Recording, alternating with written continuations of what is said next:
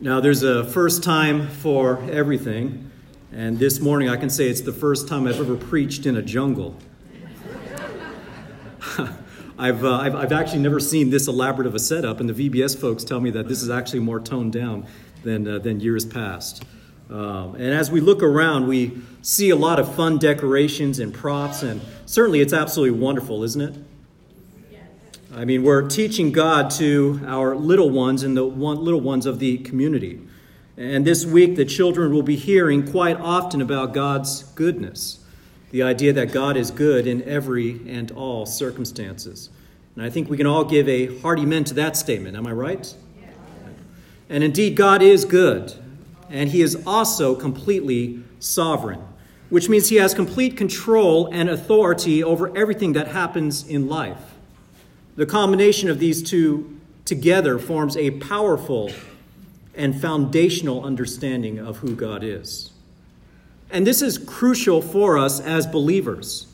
It is crucial that we have a right understanding of God, because I guarantee you this: what you believe about God will be the single most important factor in determining how you deal with the difficulties in your life.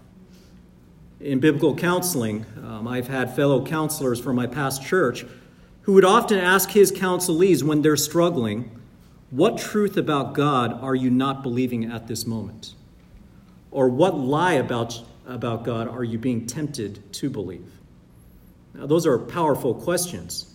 You see, it's one thing to say that we believe that God is good and sovereign, but we see a different reality in our hearts when we react in anger and frustration to unexpected trials. When we allow these difficulties to take our focus off of God, when we allow these difficulties to steal away the joy that we should have in the Lord. And this is especially true when it comes to the topic of evil. In fact, when it comes to non-believers, the existence of evil is one of the most common excuses given to reject the God of the Bible. How many of you have heard a non-believer say, "Well, if God is good, why does evil exist?" Right?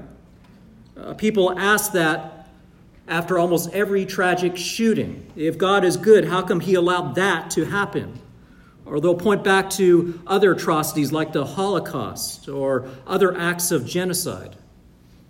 In fact, these challenges are not new. They're not unique to us. They're not unique simply to our own generation.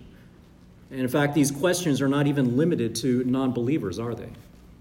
As believers, we too often struggle with this dichotomy of God's goodness and sovereignty in light of all the evil that we have in the world. And for many of us, that struggle comes with good intentions.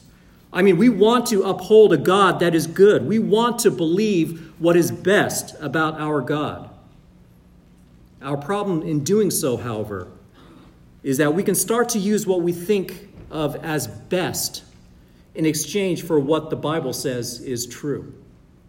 And in an effort to rescue God from any association with evil, many theologians and pastors have resorted to saying that God has no control over the evil things that are done in this world, and that he didn't see many of these evil deeds coming.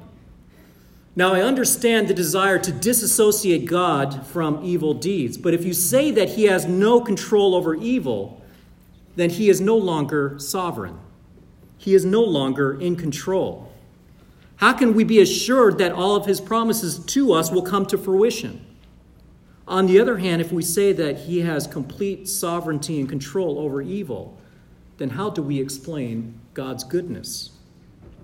So if you have struggled with this, let me encourage you by saying that this is a good struggle. We desire a satisfactory answer to those who criticize our faith, don't we? We want to be able to prove to unbelievers that there is a perfectly good explanation for evil that ends up silencing all of their criticism. And yet we have to remember that our faith is foolishness to those who do not believe. And sometimes the test of our faith comes with our willingness to hold firm to what other people believe is foolishness. And make no mistake, the natural man believes that the things of God are foolishness. Now, when it comes to the origin of evil, I freely admit that there are many questions I cannot answer. I can tell you that the fall of Satan happened before the fall of man. I can also tell you that Eve was deceived, and when Adam was confronted with the dilemma of obeying his wife or obeying God, he made the wrong choice. Thus, we had the fall of man. And we know that as a result of the fall, sin has permeated our existence. It dominates those of us who do not know God, and it dominates Satan and his servants. So evil is in the world because of the sinful nature of mankind and because of the sinful nature of the fallen angels. But the ultimate question always traces back to the beginning. Why did God allow evil to exist in the first place? Why did God create angels who could rebel against him? Why did he create man in his own image that he could be tempted by sin by the serpent? If God is truly good and truly in control, why did he allow these things to happen? Now, many believe that this is the ultimate stumper of a question for Christians. Many believe this is the biggest unaccounted weakness in our faith, the one area in which there are no answers. But beloved, let me assure you that from the very first books written in the Bible, Scripture is not silent about the existence of evil or even God's purpose with it. I read this morning from Romans chapter 9, and let me just reread a couple of verses from there. Romans 9, 22 to 23, Paul asked this: "What if God, although willing to demonstrate his wrath and to make his power known, endured with much patience vessels of wrath prepared for destruction? And he did so to make known the riches of his glory upon vessels of mercy, which he prepared beforehand for glory." Now, what those verses show us is that God's ultimate purpose for evil is nothing more than his own glory. And I'll tell you right now, if we truly desire the glory of God, and for those of us who know God, I trust that we do, then this is not merely the only reason offered up by Scripture, but it is the very best reason. And I'll tell you what else. The only way that evil can be for the glory of God is if God is absolutely sovereign over it. So when it comes to the matter of evil, I thank God constantly that nothing is outside of his sovereign control. Now, when it comes to the sovereignty and goodness of God, there are two verses in particular that often come to mind from Scripture. One comes from Romans 8:28, and we read, "And we know that God causes all things to work together for good to those who love God, to those who are called according to his purpose." And then from the Old Testament, we have Genesis chapter 50, verse 20, which reads, "As for you, you meant evil against me, but God meant it for good, in order to bring about this present result, to preserve many people alive." Now, it's that last verse that I want to focus on this morning. On its own, it's a powerful verse. But in context, it is magnificent. And in the scheme of the big picture from beginning to end, it is a verse that I clutch onto like a baby clutches on to a mother. It is where I go to find comfort with regards to all the evil that surrounds us. And it's not only a source of tremendous comfort, but it is one of the best reasons to worship the Lord and to sing his praises. To demonstrate God's sovereign goodness over evil, so that your trust in God will remain unshaken in an evil world. That is going to be my purpose this morning. You can see the title of the message is The Sovereign Goodness of God Over Evil. And once again, my goal will be to demonstrate God's sovereign goodness over evil, so that your trust in God will remain unshaken in an evil world. And as we consider this verse from Genesis 50:20, we will see God's sovereign goodness over evil demonstrated in three contexts this morning. And all of them are going to tie into this very familiar story of Joseph. Now, as a disclaimer, I have covered some of this in a recent Sunday school lesson, but not with this detail or scope.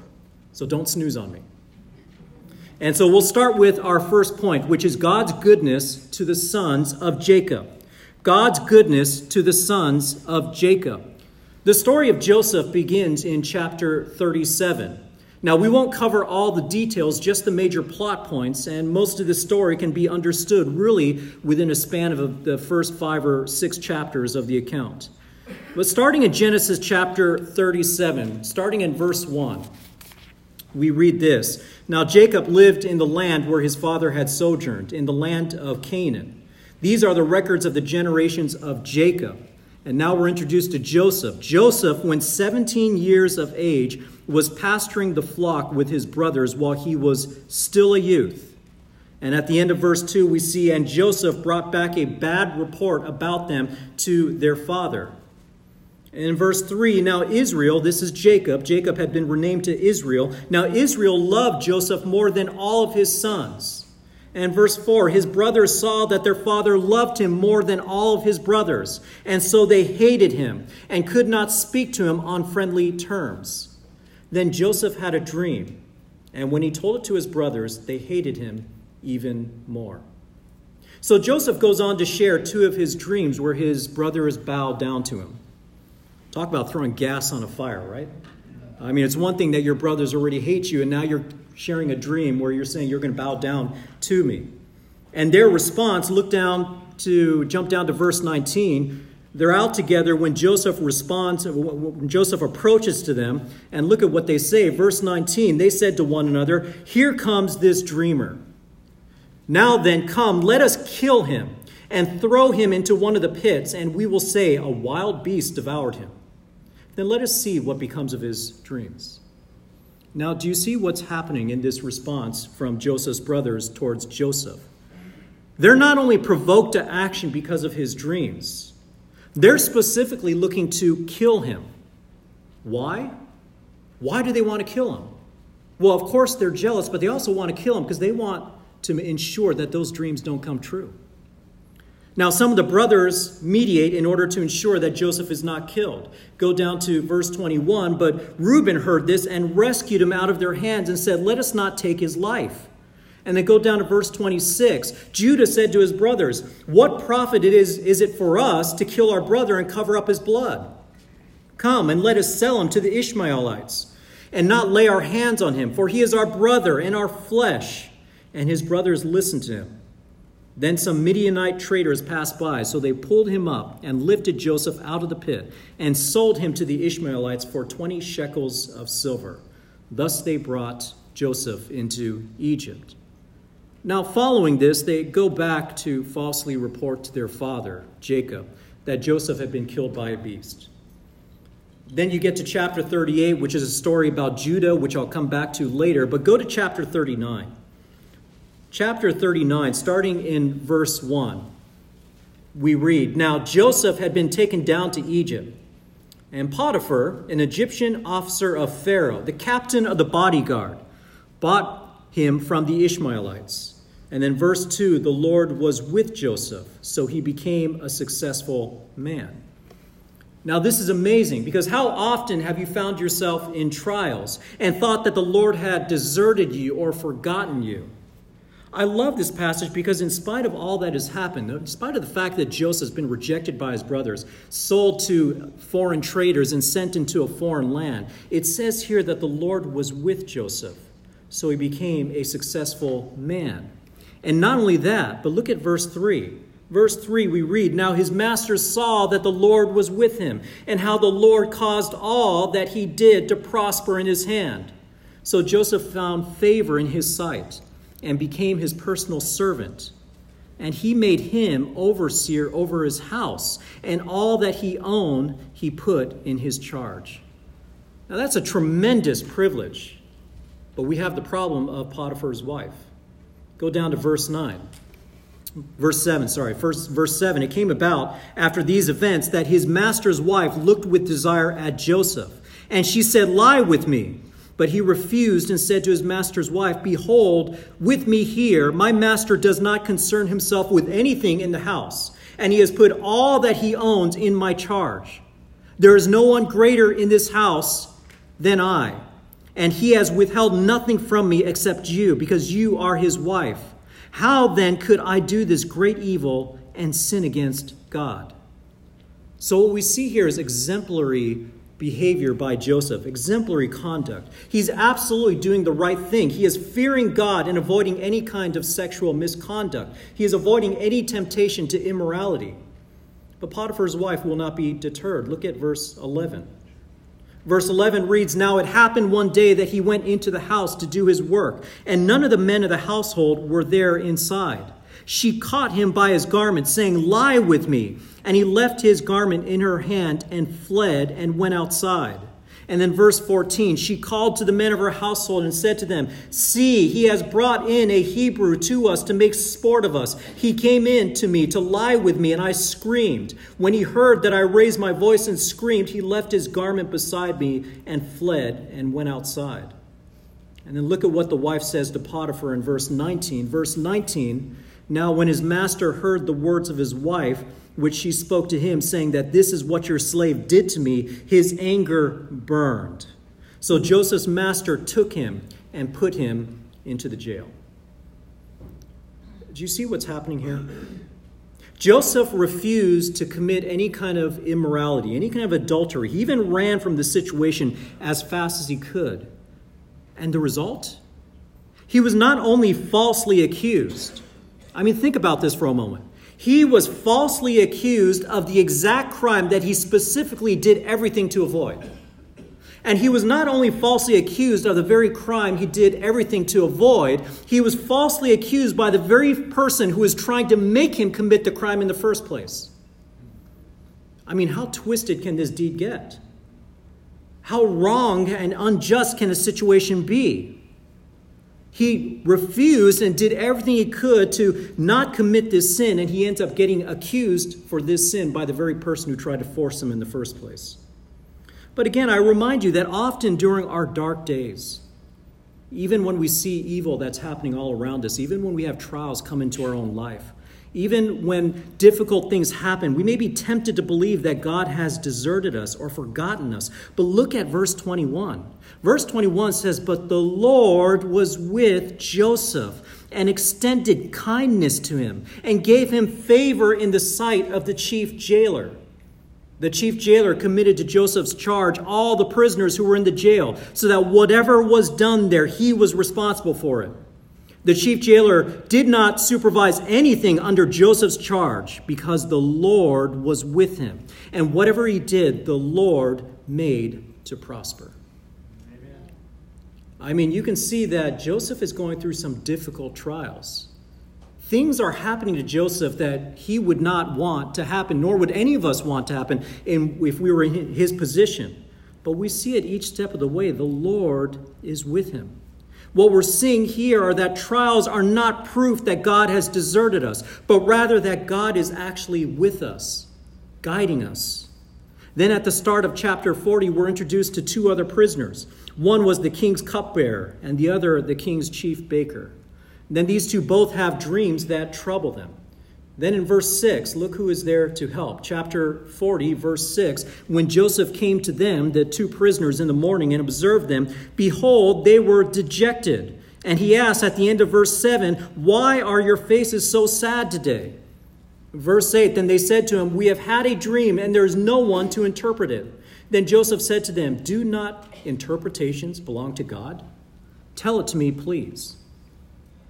Now, we know that Joseph was a man of dreams and interpretation of dreams. But according to this verse, according to Joseph, who does interpretation of dreams come from? It comes from God. So Joseph goes to interpret the cupbearer's dreams. He tells him that he will be released and restored to his prior position of service to Pharaoh. Joseph then adds this request. It's here that we see Joseph's pain. Look at verse 14. He says this to the cupbearer, "Only keep me in mind when it goes well with you, and please do me a kindness by mentioning me to Pharaoh, and get me out of this house. For I was in fact kidnapped from the land of the Hebrews, and even here I have done nothing that they should have put me in the dungeon." Now later we find that the cupbearer lives and is restored to the chief while the chief baker is hung, just as Joseph had said would happen in verse 23. Verse 23, we read, "Yet the chief cupbearer did not remember Joseph." So despite everything coming to fruition, verse 23 reveals to us that Joseph's one request, please remember me, was forgotten. The cupbearer was restored, but he forgot about Joseph. So after all of that, he remained confined in a prison.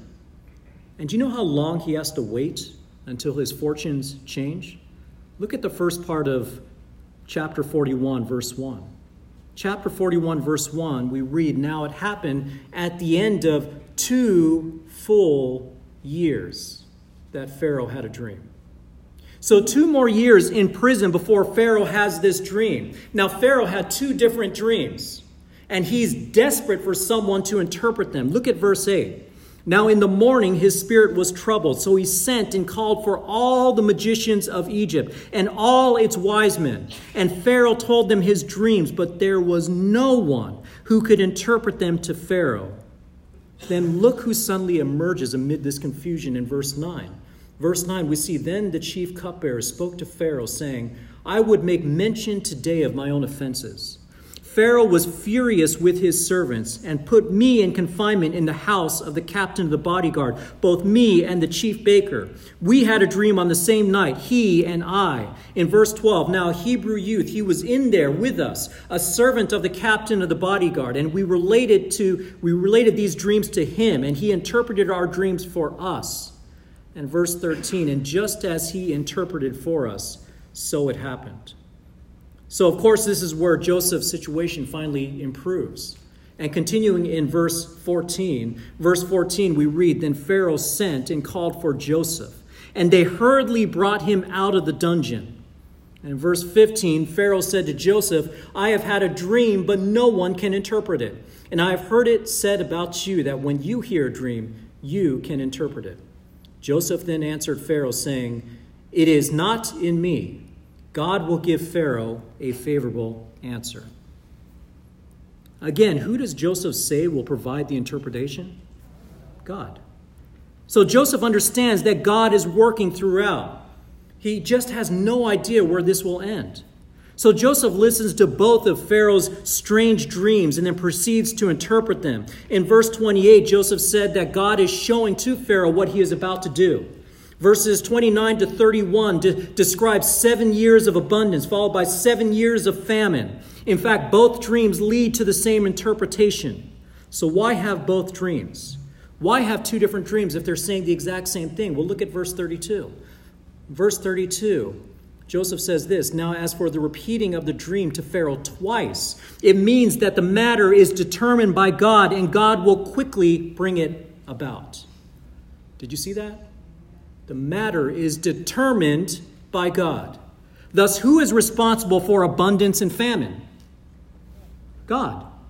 God is the one that interprets dreams. He's the one that brings abundance and famine. Then from verses 33 to 36, Joseph advises Pharaoh to appoint someone to collect 1/5 of everyone's produce during the 7 years of abundance in order to sustain them during the 7 years of famine.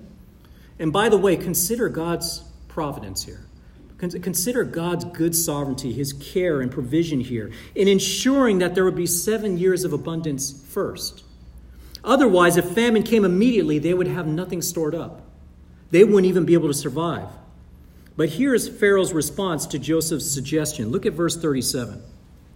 Verse 37, "Now the proposal seemed good to Pharaoh and to all of his servants. Then Pharaoh said to his servants, 'Can we find a man like this, in whom is a divine spirit?' So Pharaoh said to Joseph, 'Since God has informed you of all this, there is no one discerning and wise as you are. You shall be over my house, and according to your command, all my people shall do homage. Only in the throne I will be greater than you.'"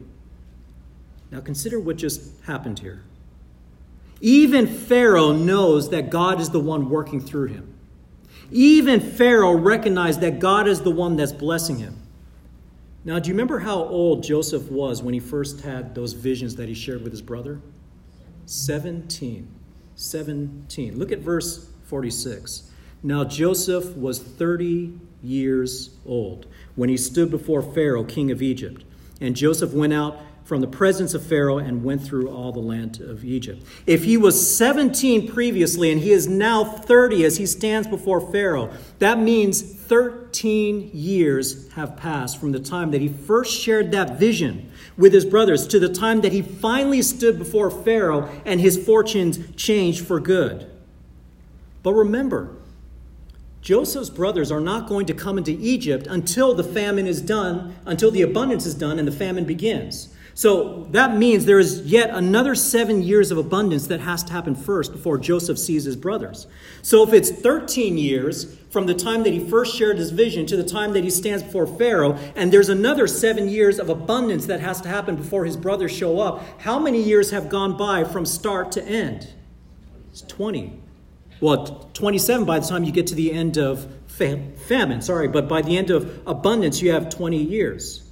Now, at this point, Joseph's afflictions are finally over, but don't think for a moment that this was easy. Joseph would have 2 sons, and look at what he names them and why, starting in verse 50, Genesis 41, verse 50. Now, before the year of famine came, 2 sons were born to Joseph.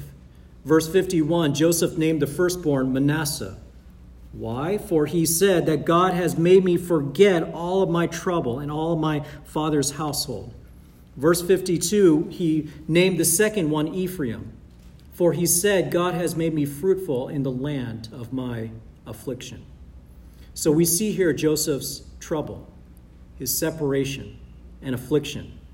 And despite the fact that Joseph knew God had been with him, his first 13 years were characterized by trouble, affliction, and separation from his family. My point is that these years were hard for him. These were hard years despite him being a man who had been richly blessed by God.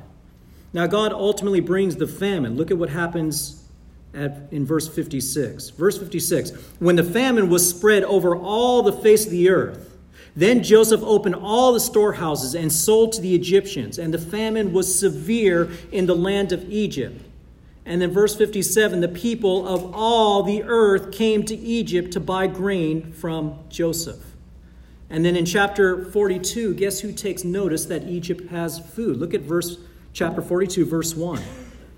Now Jacob saw that there was grain in Egypt. And Jacob said to his sons, why are you staring at one another? He said, behold, I heard that there is grain in Egypt. Go down there and buy some for us from that place, so that we may live and not die. Now, the first time Joseph's brothers see Joseph, they don't even recognize him. But here it is. Remember Joseph's vision as a youth, that they would bow down to him. Look at verse 6. Genesis 42, verse 6. Now Joseph was the ruler over the land. He was the one who sold to all the people of the land. And Joseph's brothers came. And what did they do? They bowed down to him with their faces to the ground. And this isn't the only time that they would bow down to him. They would bow down to him again in verse 28. Now at this point, the story shifts from Joseph towards the brothers and their shame over what they had done.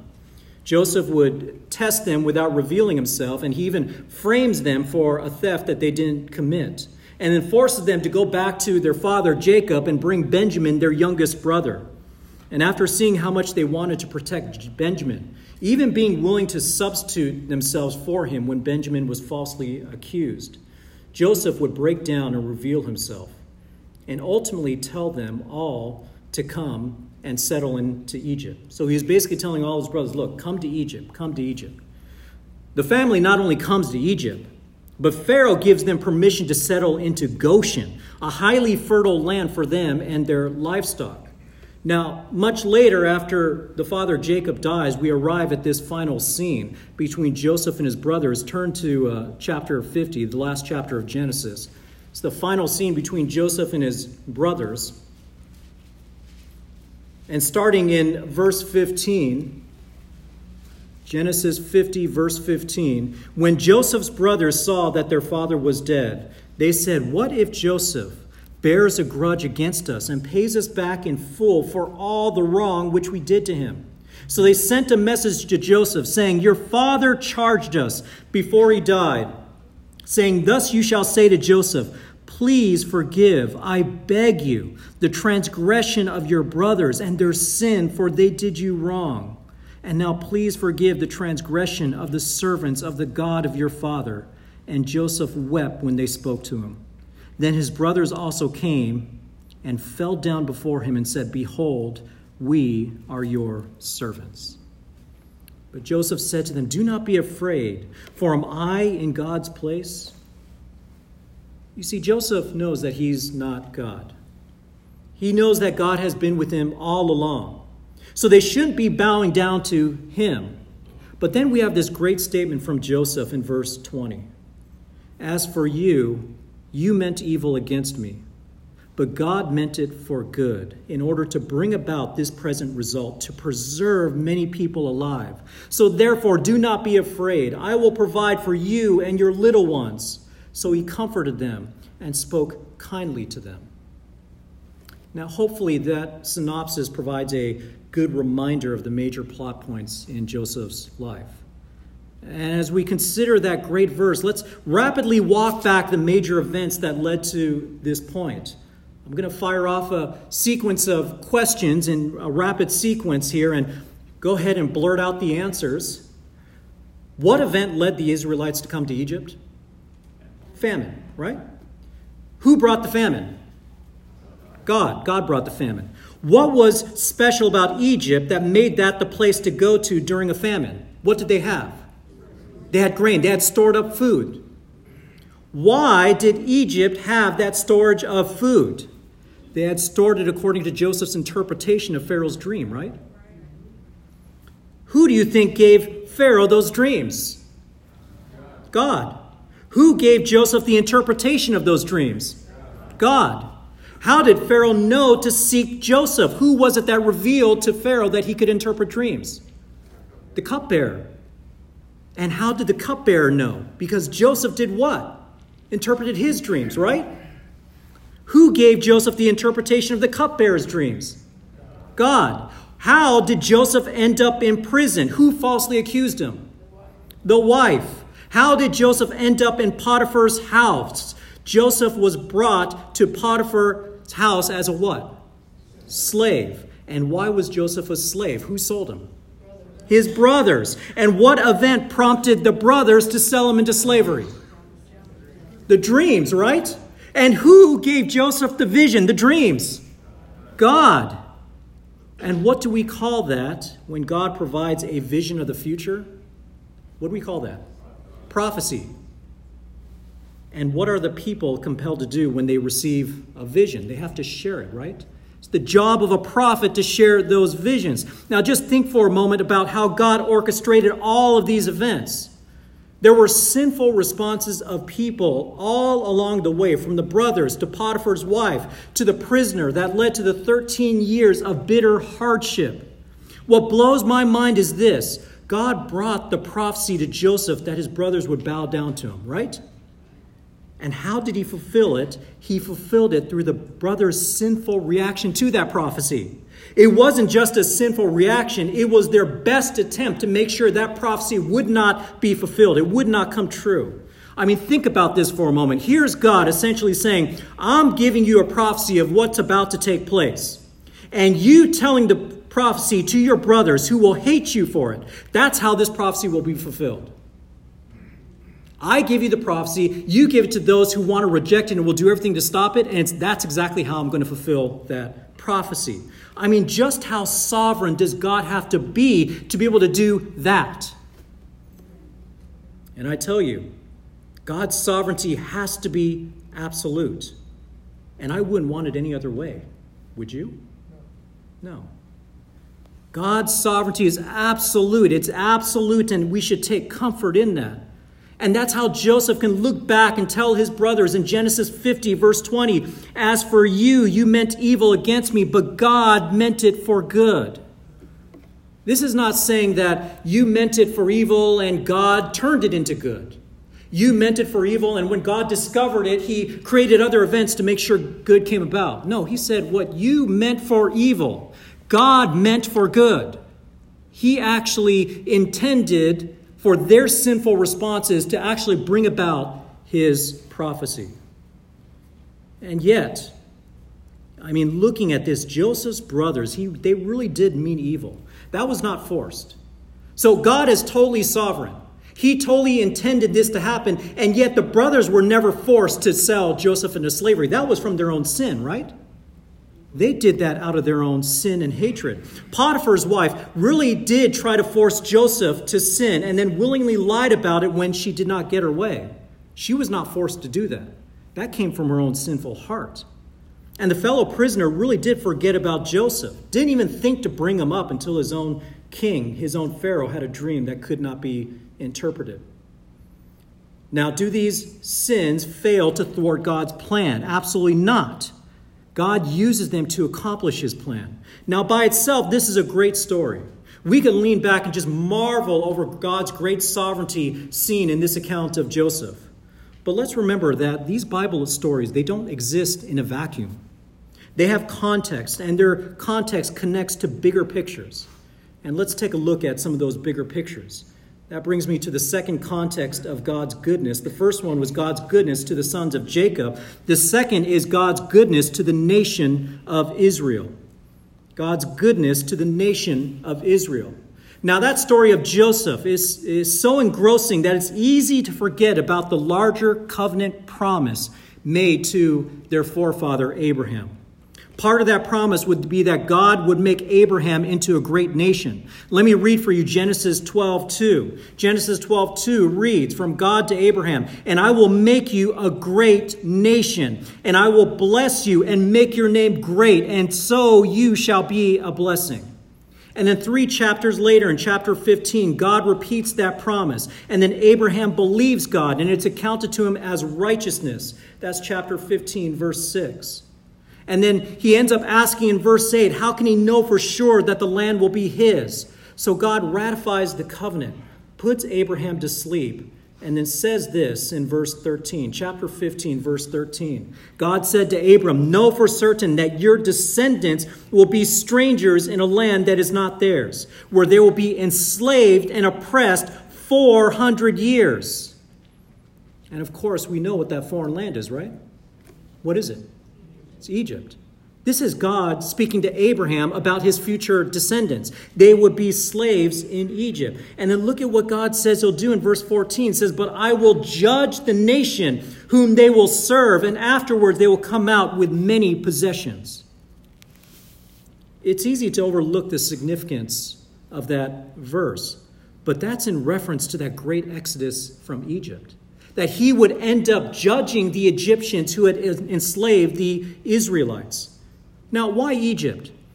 Well, Egypt was by many accounts the most prosperous and most fertile country in that area of the world. And God would use that land to help the Israelites multiply. Fast forward now, go to Genesis 47. Genesis chapter 47. Take a look at 47, verse 27. By this time, Joseph's brothers had all gone to Egypt. And look at what happens in Genesis 47, 27. Now Israel lived in the land of Egypt, in Goshen, and they acquired property in it, and were fruitful and became very numerous. Now turn to the book of Exodus, the first chapter. Because what we saw there in 47:27 of Genesis is that they were multiplying, they were becoming numerous. That was part of the promise made to Abraham. But look at the book of Exodus in the first chapter. In verse 6, we see that Joseph, along with his entire generation, had died. But look at verse 7. Exodus 1, verse 7. "But the sons of Israel were fruitful and increased greatly and multiplied, and exceedingly mighty they became. So the land was filled with them." That is the sovereign goodness of God upon the nation of Israel. But they would also end up enslaved. Why? Take a look at verse 8. "Now a new king arose over Egypt who did not know Joseph. He said to his people, 'Behold, the people of the sons of Israel are more and mightier than we. Come, let us deal wisely with them, or else they will multiply. And in the event of war, they will also join themselves to those who hate us and fight against us and depart from the land.' So they appointed taskmasters over them to afflict them with hard labor. They built for Pharaoh storage cities, Pithom and Ramses. But the more they afflicted them, the more they multiplied, and the more they spread out. So they were in dread of the sons of Israel." I mean, look at that. This new king reacted to God's blessings upon the Israelites with fear and evil. And the more evil this new Pharaoh tried to do to them, the more they multiplied and grew. Then in verse 16, what we're seeing here is that no evil act of man can stop the will of God. But then in verse 16, this new king of Egypt told the midwives to slay all the newborn sons. And in verse 17, the midwives feared God instead. And then look at verse 20. Verse 20, so God was good to the midwives. And look at what happens. And the people multiplied and became very mighty. So what does Pharaoh do? Look at verse 22. Then Pharaoh commanded all his people, saying, every son who is born you are to cast into the Nile. Every daughter you are to keep alive. Then in chapter 2, after this command to cast all the firstborn sons into the Nile, keep the daughters alive. And then you get to chapter 2. And you know what God does in his sovereignty? And seriously, you can't make this up. One baby Israelite goes floating down the Nile. Right into the hands of who? Pharaoh's daughter, right? Goes floating right into Pharaoh's daughter. And then gets raised up where? Right in Pharaoh's household.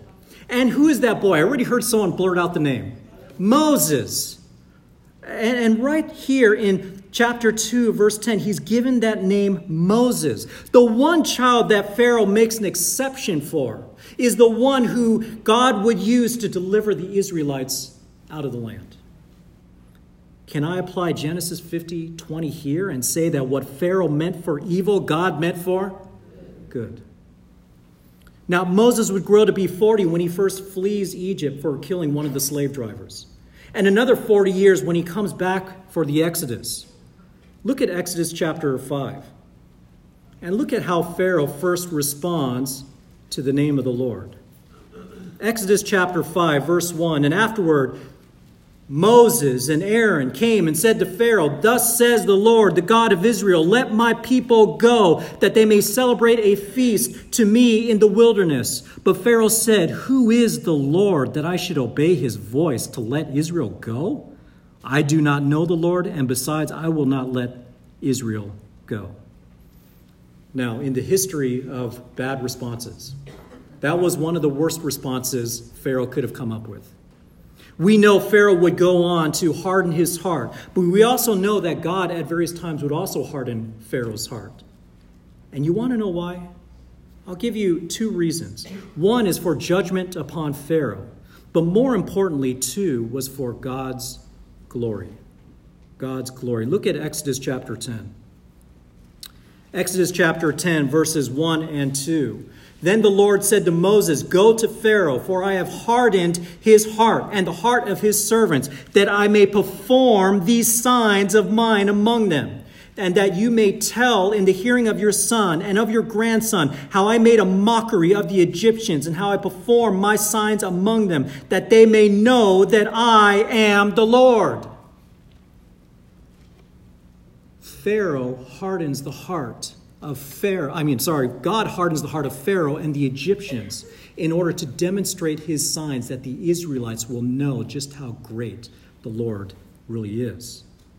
Now today we know God as a God of salvation. We know him as a God of deliverance, of redemption. But even before we knew God that way as Christians, the Jews knew him that way as well. Let me ask you this. What Jewish holiday is meant to commemorate their deliverance from Egypt? Passover, right? It's the Passover. And do you know exactly when God instituted the Passover? When did he institute the Passover? It would have been right before that 10th plague. He did it right before the 10th plague that would free them. And by the way, only God does this. Think about this. We're approaching the 4th of July, Memorial Day, our day of independence as a country, right? But we had to obtain that independence first. We obtained that independence, and then we looked back and said, let's commemorate that as a holiday. You know what God does? God says, let's commemorate this as a holiday, and then I will show you why it's a holiday.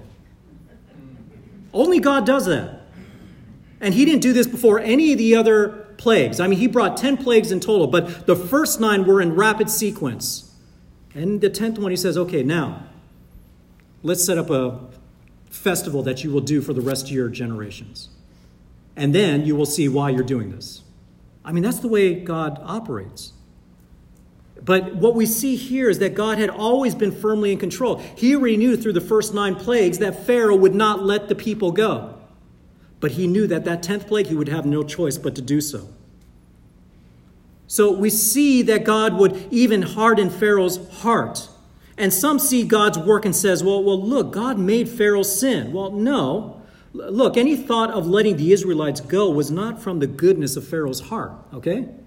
It's not like he wanted to become a worshiper of God, but God made sure that Pharaoh knew who he was before it was all over.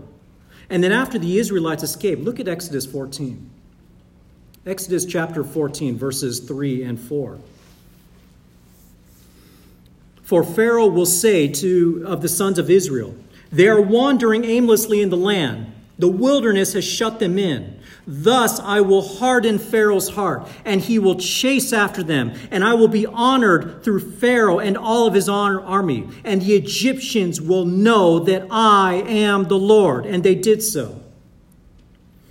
You know, when the Apostle Paul looked back at this situation in Romans chapter 9, and we read some of that this morning, I'll just reread for you Romans 9:17. For the scripture says to Pharaoh, for this reason I raised you up, to demonstrate my power in you, that my name might be proclaimed throughout the whole world. And then in Romans 9:22 and 23, once again, what if God, although willing to demonstrate his wrath and to make his power known, endured with much patience vessels of wrath prepared for destruction? And he did so to make known the riches of his glory upon vessels of mercy, which he prepared beforehand for glory. You see, Joseph's migration to Egypt was much more than a story just about him and his brothers and how they ended up getting reconciled. His move to Egypt was how God would ensure his promise to Abraham. Because remember, Abraham said, I'm going to make you a fruitful nation. I'm going to multiply you. And how does he do that? He does that through the rich land in Egypt that they would end up settling in. And then he delivers them out. They end up in slavery specifically because those promises were being fulfilled. And it would be the Passover that was meant to remind the Israelites that the Lord had delivered them from the slavery of Egypt. So if you can say this with me, what the enemies of Israel meant for evil, God meant for good. But now there's one last context I want to connect this to. It is the ultimate context of the entire Bible, which leads us to the third point of this morning's sermon. The third point, the third context of God's goodness, and that is God's goodness to the rest of the world. God's goodness to the rest of the world. The first two were God's goodness to the sons of Jacob, then God's goodness to the nation of Israel, and now we have God's goodness to the rest of the world. So as we think about that inaugural Passover again, that first time that it was commemorated, what were those Israelites instructed to do? Take a look at Exodus chapter 12. Turn back to chapter 12. Chapter 12, verse 2. We read, this month shall be the beginning of months for you. It is to be the first month of the year to you. Speak to all the congregation of Israel, saying, on the 10th of this month, they are to each one take a lamb for themselves according to their father's household, a lamb for each household. And then verse 5, your lamb shall be an unblemished male, a year old. And then go down to verse 7. Moreover, they shall take some of the blood and put it on the 2 doorposts and on the lintel of the houses in which they eat it. And then go down to verse 13. The blood shall be a sign for you on the houses where you live. And when I see the blood, I will pass over you. That's where we get the word Passover. And no plague will befall you to destroy you when I strike the land of Egypt. Now, isn't it interesting that the Lord didn't simply just tell them to eat the lamb? I mean, as part of this festival, go ahead and take a lamb and eat it. That's not what he said. He said before you eat it, he specifically wants them to make sure that they spread the blood on the doorposts. He wants them to remember that they were spared from the 10th plague. Because only if they did this, only if they obeyed in taking the blood and putting it on the doorpost, would the destroyer pass over their home and spare them. He wanted them to remember that they were spared from the 10th plague by what? By the blood of an unblemished lamb. I mean, if you're living at that time, that's That's an odd picture.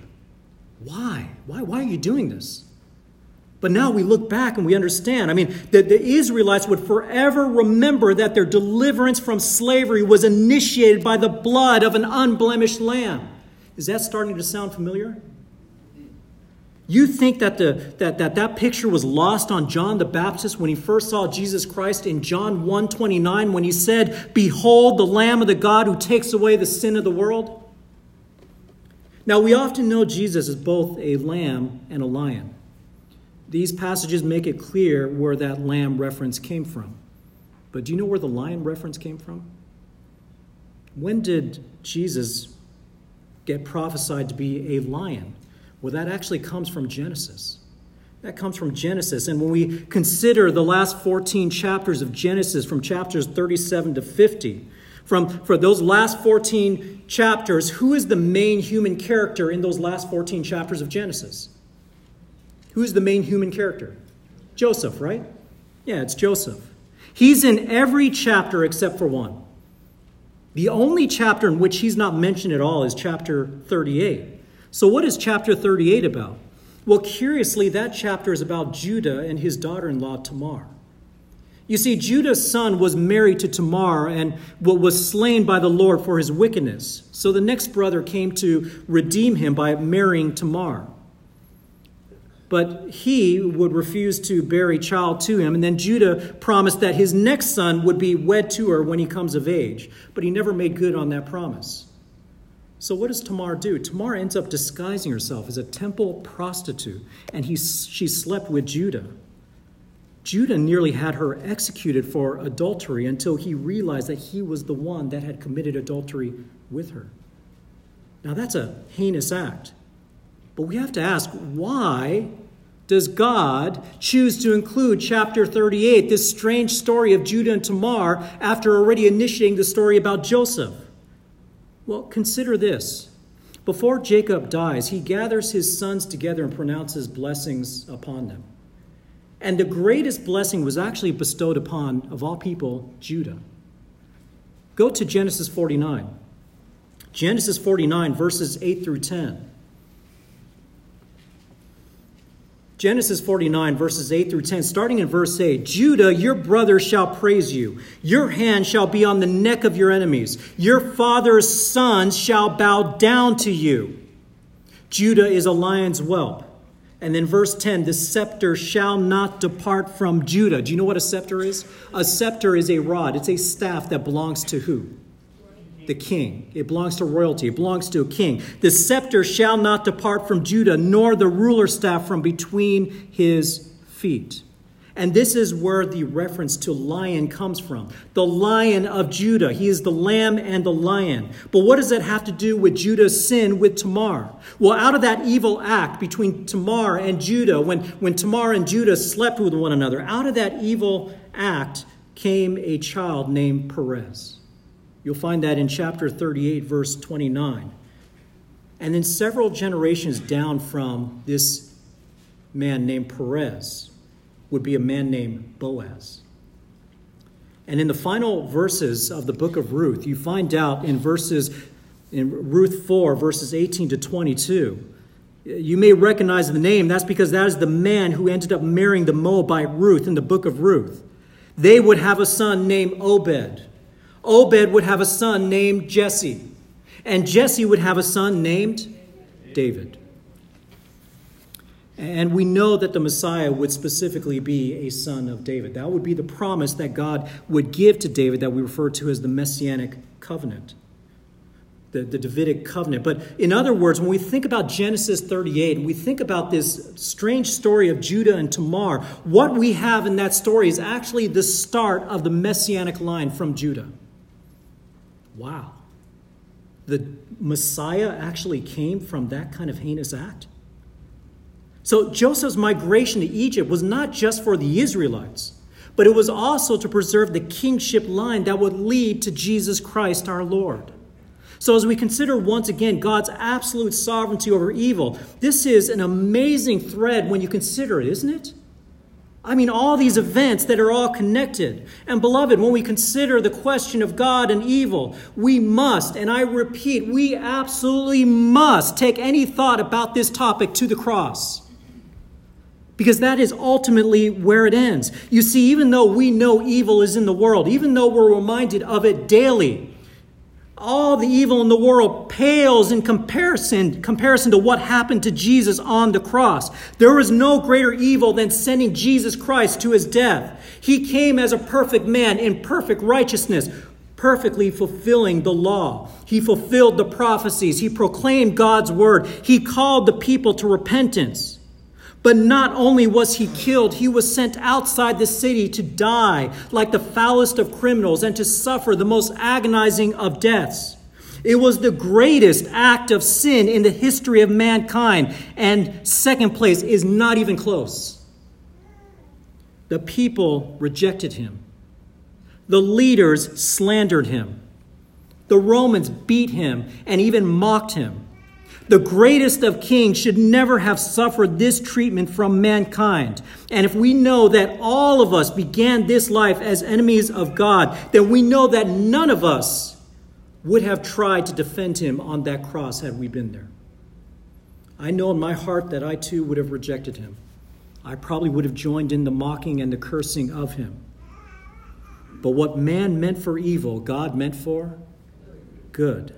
Because it was that exact event on the cross. It was that exact sin, the greatest sin in the history of mankind, that God would use to bring about the greatest gift to mankind, which is salvation. I mean, think about that for a moment. When you go to the cross, when you consider evil, there is nothing more evil than the crucifixion of the perfect God-man, Jesus Christ. And it was that very sin that God would use to pour out salvation upon our souls. That is God's sovereign goodness over evil. Can you say with me, what sinners meant for evil, God meant for good? Now, if you're here this morning and you don't know the Lord, this sacrifice on the cross can be the greatest gift you have ever received, but only if you believe. You see, while evil is in the world and it's all around us, each and every one of us also possess sinful hearts. And we sin against God and against others. And while all of us are guilty of a multitude of sins, whether it's hatred, anger, lust, envy, blaspheming, coveting, your greatest sin is that you have lived a life without seeking God, without seeking the true and living God, the one who has actually created you. And the penalty for those sins is death. Even if this is the first time you've been at a church, even if this is the first time that you have ever heard the gospel, all of us stand guilty before God. And let me assure you that the price that Jesus paid on the cross can cover any sin, any evil, no matter how big, no matter how often. And how is that so? Because all of our sins combined cannot outweigh the sacrifice that Jesus made on the cross as the perfect Son of God. No matter who you are, you can find forgiveness in Jesus Christ. This is the greatest expression of love anyone can offer. John 3:16, a very familiar verse, reads, "For God so loved the world that he gave his only begotten Son, that whoever believes in him shall not perish but have eternal life." But to believe in Jesus Christ is not merely to believe in him intellectually. This is not merely words that you can utter and then just go about your life the way it was before. This needs to be a sincere and genuine desire to proclaim Jesus as Lord and Savior of your life. It should be a desire to receive his righteousness. It is to want to follow him and to learn from him and to want to glorify him with your life. You see, the gift of Jesus Christ is free. You do nothing to earn your salvation. Jesus has done all the work on the cross. But your faith can only be true if it leads to a desire to follow him. It doesn't mean you'll be perfect. We all continue to fail in various ways, but it does mean a new direction. A direction that will end with the promise of eternal life. Don't leave today without speaking to me or one of the deacons. I'll be here following the service, and we'll have an assigned deacon standing at each one of the exit doors. In fact, Gail Cheatwood and Dick Ashers, can you please stand up for a moment? So these two deacons will be at each of the two exit doors. I'll be here up in the front. You can sit. I'll be here in the front. Please do not leave without speaking to one of us first. We will pray for you. We will help give you guidance if you're feeling that desire in your heart to confess the Lord Jesus Christ. Now, let me conclude with this encouragement for the rest of us. Evil should not cause us to doubt God's goodness. Evil should not put us on the defensive end with regards to God, but rather evil should cause us to run to God. Be amazed that in spite of living in a sin-cursed world, God's purposes can never be thwarted. Be amazed that no matter how hard people try to deny God, to rip him out of our school systems, out of our society, he will prevail. And be amazed and instead of feeling defensive about God's goodness, run to him and take comfort in him. And seek to praise him unceasingly, that his sovereignty didn't stop short of evil, but rather God's sovereignty completely consumes evil. And because of Christ, we have a guaranteed hope for the future, where evil will be no more, where we can worship God without the presence of either sin or evil for the rest of eternity in heaven, in the presence of our Lord Jesus Christ and God the Father. Is that worth looking forward to? Let us close in prayer. Heavenly Father, I just want to give you thanks for this time to be able to go through this story of Joseph and some other verses. Father, it's amazing what your word testifies to with regards to your sovereignty over evil. Father, I pray for all of us that we would not be discouraged by the evil that we see around us, but that we would be strengthened to remember that the Bible is not silent. Your word is not silent. And you have demonstrated over and over, even from the very beginning of the scriptural books that were written, going all the way back to the beginning, you have shown that you will use evil to bring about your ultimate good purposes. Father, I pray that for all of us that we would be edified by this, that we would meditate upon these truths. We would seek to share them with those who do not know you. We would seek to share how God has promised, that you have promised through your Son, that evil will be conquered ultimately for all who proclaim your Son as Lord and Savior. Father, we give you thanks for these truths. We give you thanks for this time. We give you thanks for the worship. And we lift these things up in the name of your Son and our Savior. And all of God's people said,